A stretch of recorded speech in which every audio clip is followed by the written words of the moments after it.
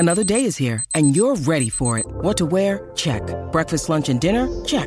Planning for what's next and how to save for it? That's where Bank of America can help. For your financial to-dos, Bank of America has experts ready to help get you closer to your goals. Get started at one of our local financial centers or 24/7 in our mobile banking app. Find a location near you at bankofamerica.com/talktous. What would you like the power to do? Mobile banking requires downloading the app and is only available for select devices. Message and data rates may apply. Bank of America N.A., member FDIC. So I'm a massive fan of the Tim Ferriss approach of automation and delegation. I use it in so many aspects of my life. But the question we're going to discuss today in the Trading Coach podcast is, should automation and delegation be used in trading? And if so, when and how? Brendan says, I'll admit it, I didn't want to hear about back testing. That's the voice I'm imagining that you're using. I'm a big fan of Tim Ferriss and his approach to automate, delegate, and eliminate tasks. I was hoping I could automate back testing. I guess I was wrong. Well, so I'm a big fan of that as well. Automation and delegation is key, but it's also key to a certain point.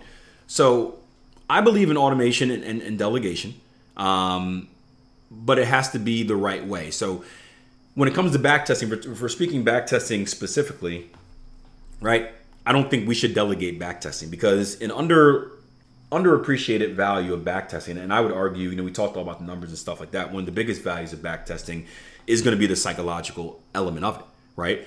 There is no other way. We know that in trading you need confidence, right? Winning ultimately comes down to confidence, because lack of confidence causes mistakes, and mistakes is what cause most traders to lose.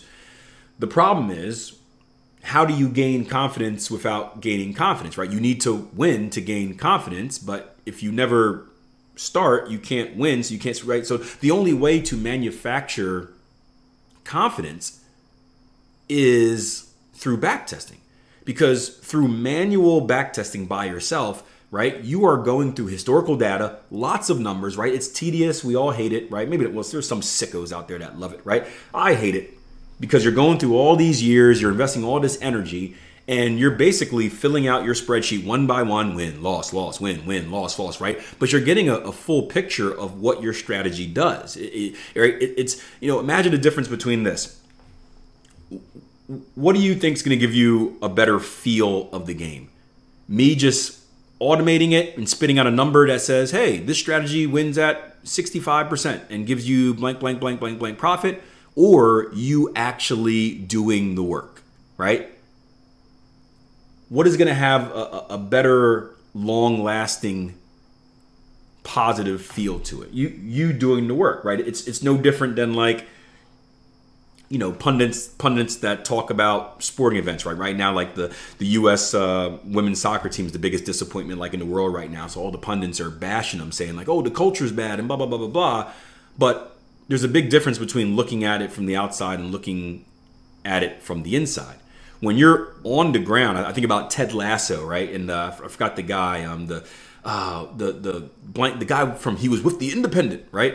And he spent a year with the club, and it changed his mindset on things because he got to see how things actually operate just versus seeing it from the outside, right? So that's why manual backtesting is so important. Now, I would say this, Brendan, there can come a time, so delegation plays a role in trading, not to get too much off the topic, but delegation can play a role in trading after you've already manual backtested, after you've done the work. Then, if you want, you can delegate that task to someone else. Like you can pay my kid to do it, right? If you put in the work to create a strategy and obviously you can automate it as well. But let's say you get it to the point where it's simple, where it's like, hey, when this goes over this, you sell. When this goes under this, you buy, right? Teach it to my kids, right? Teach it to my kids. And then you can say, hey, you know what?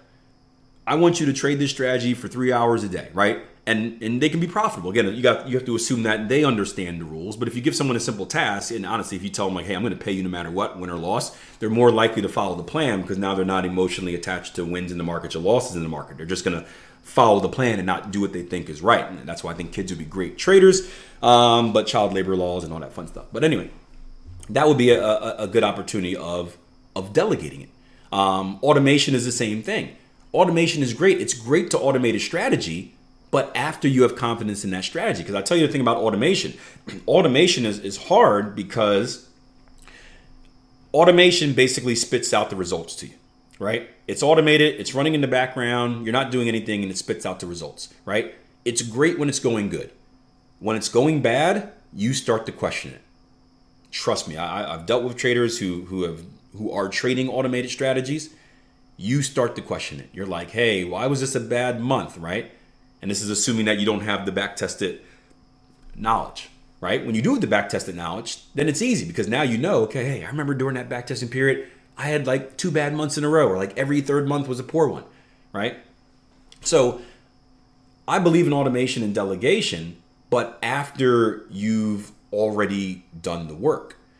And very similar with back testing as well. So let's say you have developed a strategy, you have manually back tested it on just random number like 10 pairs, right?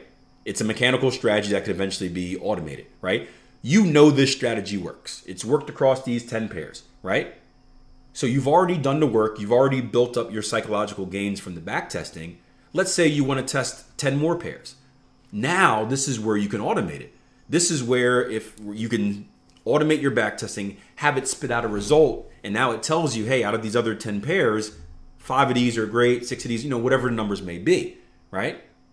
But again, the key is that automation comes what? Does it come before or after we've actually done the work?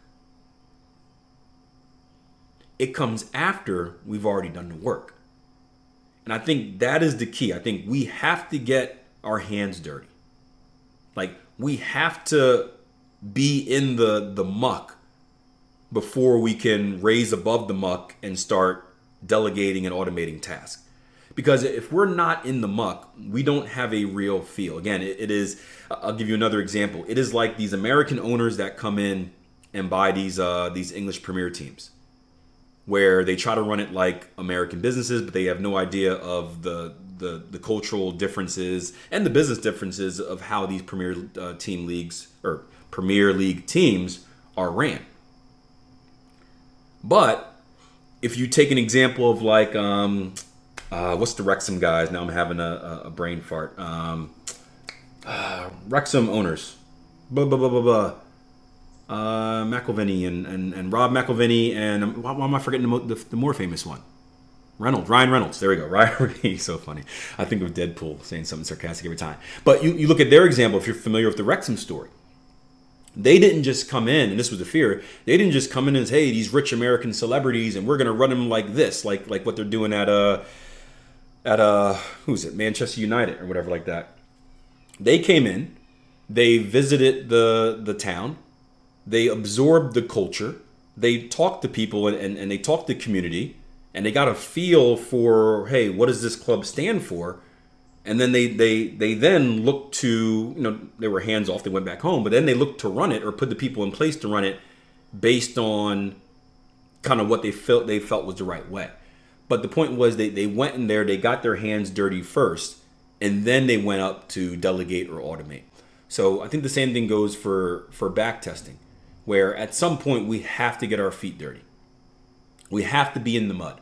We have to do it ourselves to build that confidence, to build that psychological force field that's going to block out all those negative thoughts. But once we do that, once we have that, and once we're settled on a system, then if you want to automate the rest of it, that's fine because we already have that thing built. Or if you want to delegate it to someone else, I still wouldn't delegate back testing to someone else because I don't trust other people, but maybe delegate our trading to someone else, then we can do it. So I do believe in the Tim Ferriss approach, but the delegation and the automation must be earned after we've already put in the work.